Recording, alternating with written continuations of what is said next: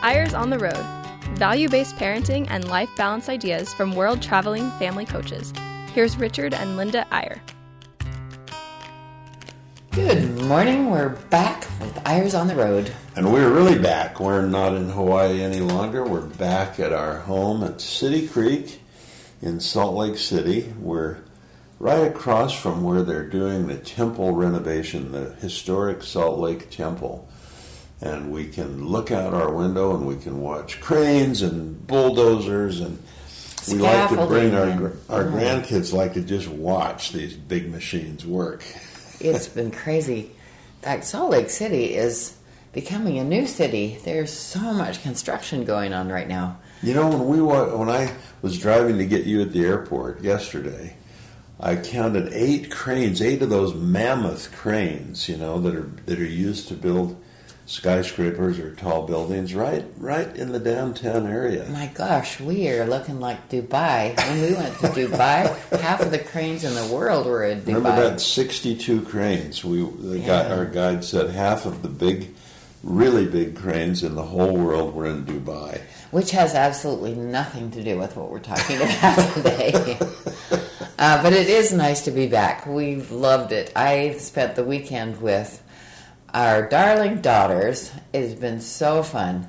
We have 3, I have a daughter living in Phoenix, but 2 are in Salt Lake area, and 1 is in London, so we've been in touch with her just through Marco Polo and FaceTime, but it is so refreshing to just be with your daughters once every year or so. I keep asking if I can come along and be like a chaperone or a bodyguard or whatever, but you don't want me. No. That's not the point.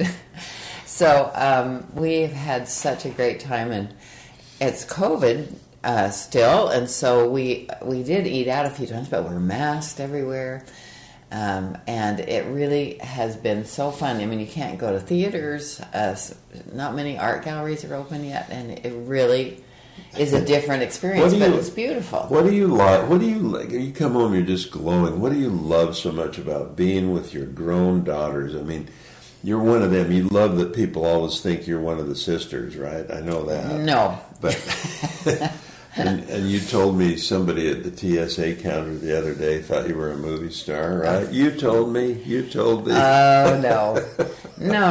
But I think that it is kind of just the freedom of being away from your own house and being with your beautiful daughters that you love so much, and seeing how much they know and have progressed, and they're teaching me now. And it's so fantastic. We have one daughter that had the goal to learn Moonlight Sonata by Beethoven, and she has been working on that. And she's not a particularly accomplished musician. Yeah, she's had a lot of piano lessons, but we sat in her living room and listened to her to play that whole thing, and it was so beautiful. I was so excited. I went up and gave her a huge hug and said, all those piano lessons finally paid off. This is Shawnee. Some of you follow her on 71toes.com, her blog. If you don't, you ought to check it out. 71toes.com, because when they had their 5th child, she had an extra toe, and so until it was surgically removed, they had 71 toes, and it's a hard name to forget. Maybe that's why she has 1 million followers. I don't know, but it's. And you might be asking yourself, what about the daughters-in-law? We have equally fabulous daughters-in-law, but they are scattered here and there, and we love doing our getaway with them as well, because they give so much input from an outside world, so to speak, and are fabulous people. So that's coming out. I always feel outdone by Linda on so many levels, in so many ways, but I'm supposed to have this thing called Fathers and Future Fathers of Eyre Realm, and we've done a lot of outings too, but I'll bet you're 2 to 1. I mean, you get together with the daughters and the daughters-in-law twice for every one time I manage to get these guys together, but we are planning an Alaskan fishing trip. In the future when we can. I mean, pretty soon, if we're able to go by the early summer, because that's when the salmon are running. And we're doing it sort of in honor of my father. My my father would have turned 100 years old just a month or so ago, and we've been celebrating his 100th birthday. He died when he was 39 years old, so it's been 61 years since his death, but this is the year he turned 100. And so we have really been thinking hard about him and about what an amazing person he was, and we've got an email chain going. He has now more than 100 descendants, and they are spread all over the world. And we've been trying to do a birthday tribute to Dean Iyer, and we've read his journals. My brother, bless his heart, has put together all of his old journals and sent all, even the young children have a copy now of Dean's journal. And I've been circulating a letter that he wrote to me the day before he died, and it's a beautiful thing. And you know what's great, Linda, is that everyone's responding. We've even found some. He was born in 1921, of course, 100 years ago, and we found some Morgan silver dollars that are minted in 1921,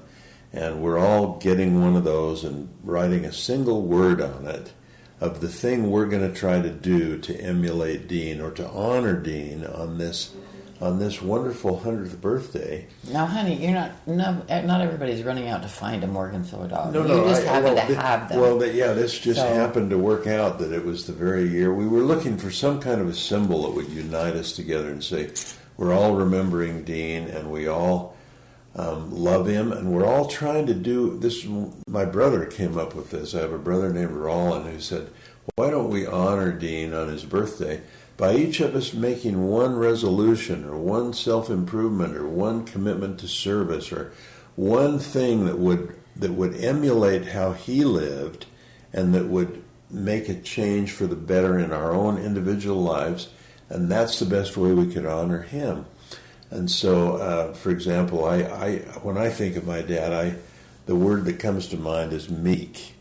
In the positive sense, he was meek in the sense that he was humble, he was very competent, very capable, very accomplished, very educated, and yet there was a meekness and a humility about him. And so on my dollar I wrote the word meek, and I'm putting that in a place in my library where I see it every day and I try to remind myself. But now imagine 100 descendants each coming up with one concept or one thing they're doing to honor this great, in many cases, great, and soon great grandfather that they have. Wow, it's really been a fun year, and it is so important to talk with your kids about their ancestors, and of course no one knows them, including me, and in the family, other than you and your siblings, because he died so young. Yeah. So it's been a great awakening for a lot of us. It's been a wonderful exercise. And as long as we're on it, my mother, who's also passed, of course, but much more recently, she was a widow for how many years, Linda? 53 years. 53 years. And she passed only a few years ago in her late 80s, but her 100th birthday is coming up next year. And so, these things just kind of happen. You don't plan them, but we got a text from one of her great granddaughters who said, we have a brass bed that was passed down through the family, and as near as we can calculate, we know it was the bed of Dan and Margaret Swenson, who are my mother's parents. We call them Grandpa Dan and Grandma Greta. But we know it was their bed, their brass bed. And they're pretty sure, because all their 10 children they had were all born at home, and they're pretty sure that Ruth, my mother, was born on this bed, in this bed. So we're going to go get that bed, and we're going to take it to our gathering place where we get together in the summer. We're going to put a little plaque on it that says, Ruth Swenson Iyer was born on this bed in 1922, and we're going to do the same thing for her, try to remember her, try to honor her, try to think of stories we know about her, read her journals, look at old pictures. And talk about the hard things that they did in life in order to succeed, and they all did such hard things. Yeah. And we think that, our ancestors are they're the ones that brought the covered wagons across the plains and so on. But we're creating our own little series of hard things, and so it's good for kids to do hard things themselves, and I think that makes them resilient and able to do harder things because their ancestors did. Many of you, our listeners, are great genealogists. You're great at family history. You all know, so many of you know the website Family Search, which is so great, and where you can put stories of your ancestors. And Linda, this all feeds into something that is the theme for our show today. It's taken us a while to get to it, but in a way, this has been a perfect segue, a perfect entree, because what we're theming this show today is institutionalizing your family. Now, let me back up for a minute and ask you a question, honey. When I say institutionalize, if I hadn't prefaced it in any way, what would come to your mind? Take them off to the wacky bin. I mean, isn't it funny that it has kind of a negative connotation? We're going to institutionalize it. It means a bureaucracy or a penitentiary or a place that you're put, or it can mean so many things. But if you take it in the positive, an institution is something that lasts. Right. Right? Absolutely, and whether it's a university or a city or whatever, it is something that lasts for a long, long time. And we all want our families to last. I mean, that's the bottom line. And how do you get something to last? Well, what do institutions that last have certain things, right? They have rules, they have certain standards, they have traditions. I guess that's the main thing. Rituals.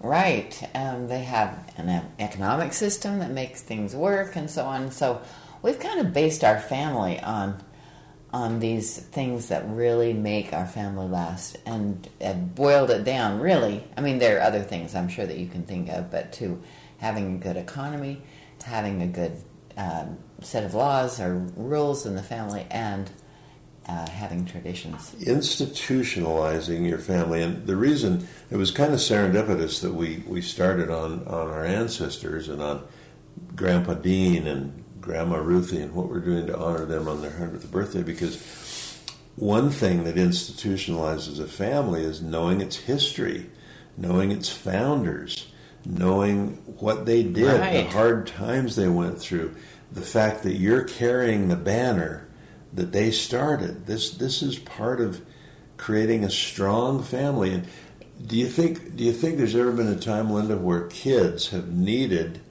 to be part of something permanent, part of something institutionalized, part of something lasting? There's the identity, there's the resilience, there's the comfort level where they're not just out on their own. They're part of something bigger than themselves, and that's their family. Right. And we don't know where you are on this scale, because it goes on forever. I mean, from the past, and then we'll go on to the future forever. And we don't know whether you're young parents or middle-aged parents or grandparents. It is always, there's always a way to keep going on the process of institutionalizing your family. We're really going to get into that in the second half of the show. Do you have a family motto? Do you have a family song? Do you have a family slogan? Do you have a family crest? I mean, all these things, which sometimes people think they're a little silly, but they're actually incredibly powerful, because they make your children feel like they're part of something big and lasting. So hang on, and we will be right back with some fun ideas.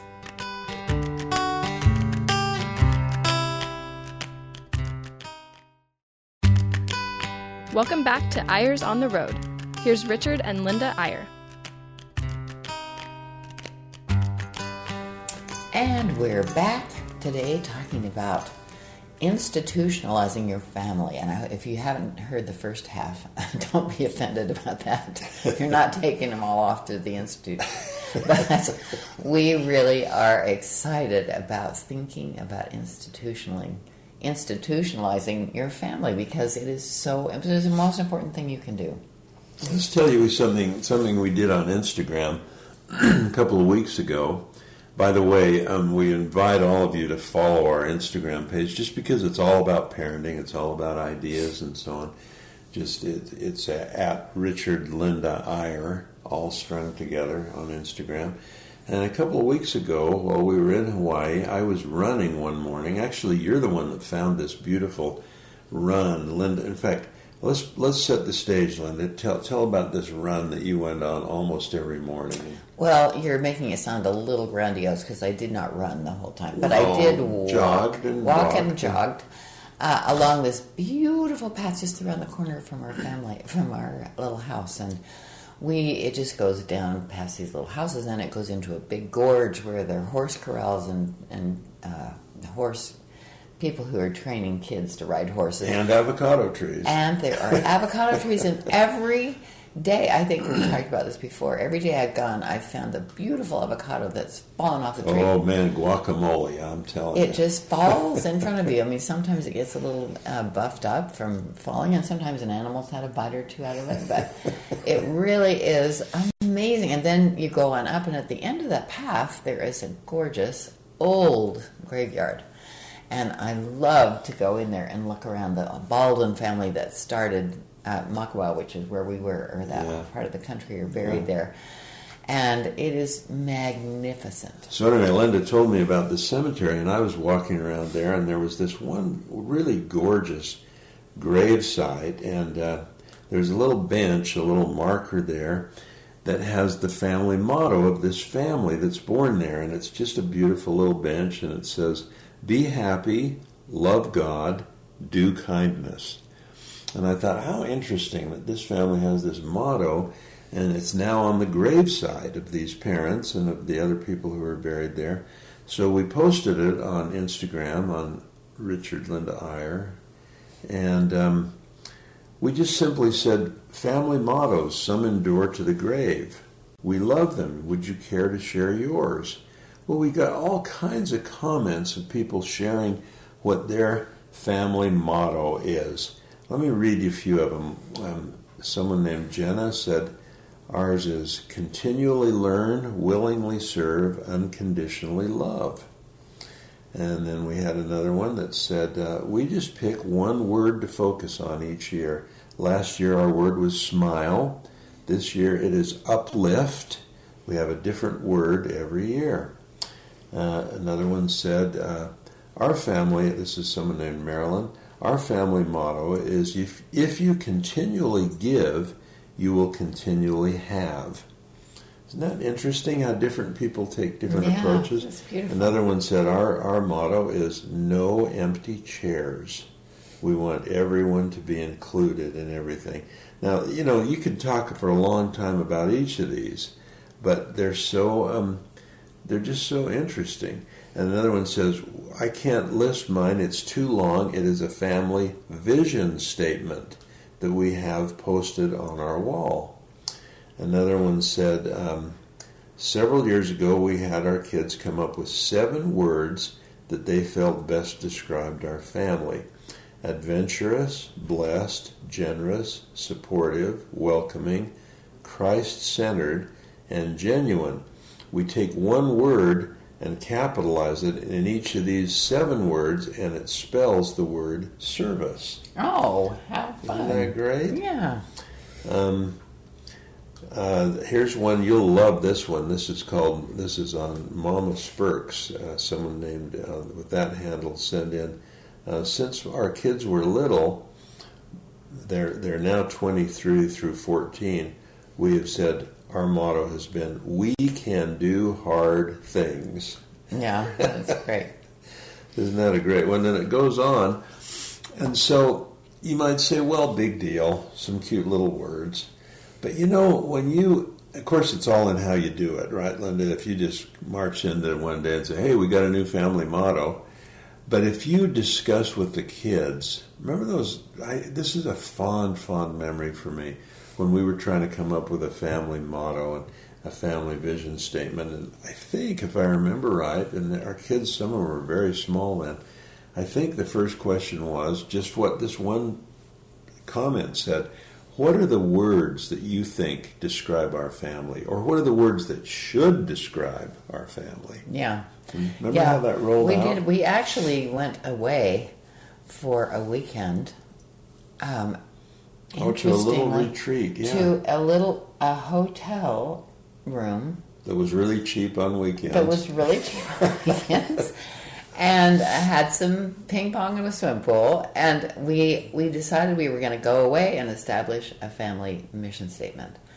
And then out of that came our family mission, right? What we were about. And then we had each of the kids go away for an hour and just think about their own mission statement for their own lives. Right. And it was so fun. I mean, what it takes is time and place. Time for that to happen and a place for it to happen.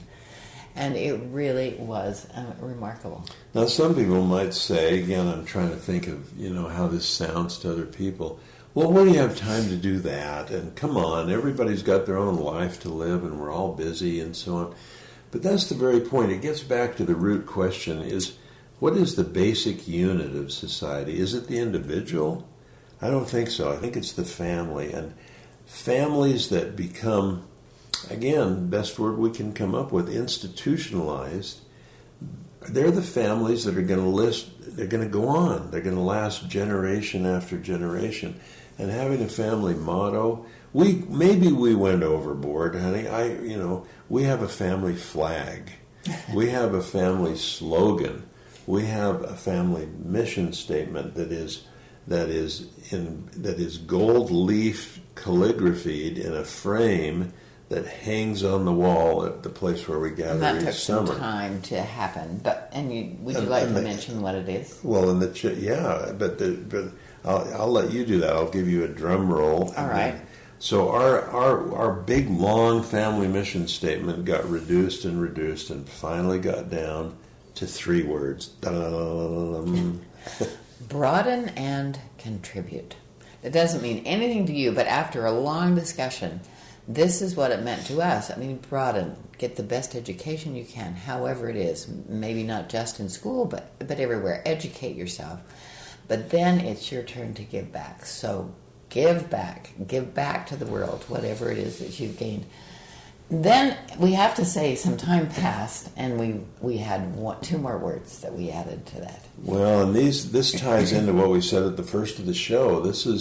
I had a really spiritual experience at one point where I felt kind of a communication from the other side from my father, who had been dead for many years, and I won't embellish that or try to get into the details, but I came away from that with the feeling that the message he had sent to me were 2 words: love more.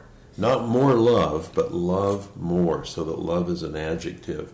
And we discussed that with our then grown children, and we all felt like, wow, that should be our second family motto. I mean, broaden and contribute, we developed that, and we took that to the hilt. Again, maybe we were overboard, but I remember kids would come home from school, and around the dinner table, one of the conversations was, what happened today that broadened you in some way? Did you make a new friend? Did you see a new thing? Did you learn a new fact? I mean, what broadened you in some way? And what did you do today to contribute? Did you compliment someone? Did you help someone in any way? And just that constant consciousness, those are the 2 things, broaden and contribute. And I think over time, again, so many parents want quick results and they don't see anything changing and they give up on things. But over the long haul, I think it went into the very psyche, the very spirits of our children and our own. I do too, and now this love more thing has taken hold because now we have a second generation. And we're all on board with that because we feel it's a really important concept to just love more. no matter what, no matter who you see, no matter what happens. And I think that helps with biases against people. There are just so many interesting things. Yesterday on the plane, I haven't told you this yet. I was getting on a plane, and this young black boy, well, he was maybe 25, was there. But he was walking around with his phone in front of him, and he'd obviously never been on a plane before, and he really was mentally impaired. You could tell immediately, because he tried to go in with the first class people, and they said, "Oh, just wait for a minute." And then he started saying, "They're not going to let me on the plane. They're not going to let me on the plane," to his phone.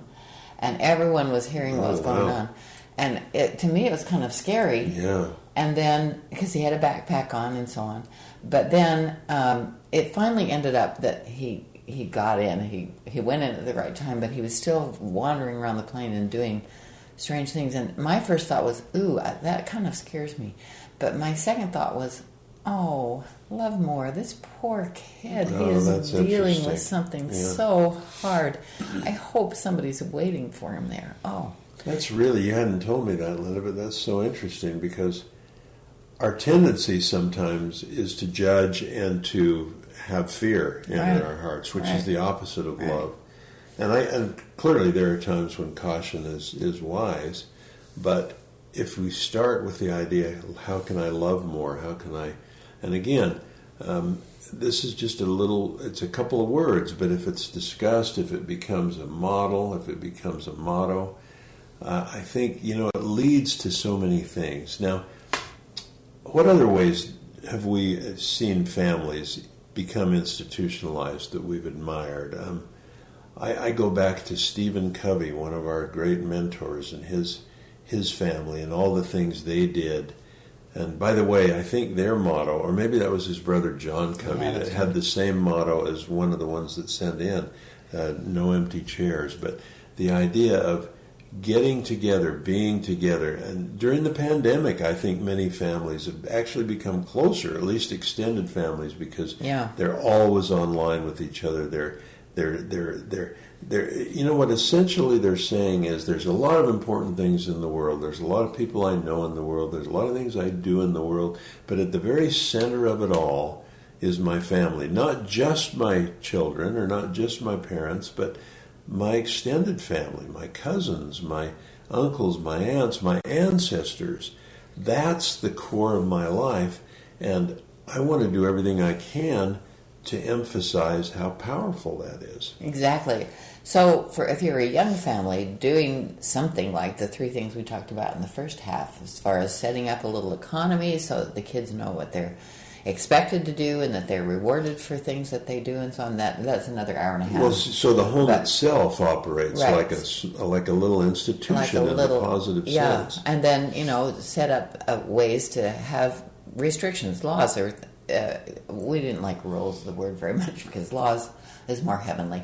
But anyway, so what is expected and what the consequences are going to be. And certain rituals or routines where maybe you have a study class in the morning, or you do certain things on Sunday, or that you have a tradition of celebrating birthdays a certain way or something. It really pulls the family together. It's really that is the glue that holds the family together. Our youngest daughter, the one that lives in London, they have, just little children, but they have a date night and they have a movie night, and they have certain things they do each week that give this sense of meaning and belonging to their children. So we hope that we've given you some ideas, no matter where you are in life. If you're older, start loving more, whatever. It really is a wonderful thing to think about. And institutionalize your families, and think of that word in a new way. May you all have success in doing that over the long haul. Thanks for joining, and bye-bye. See you next time on Eyres on the Road.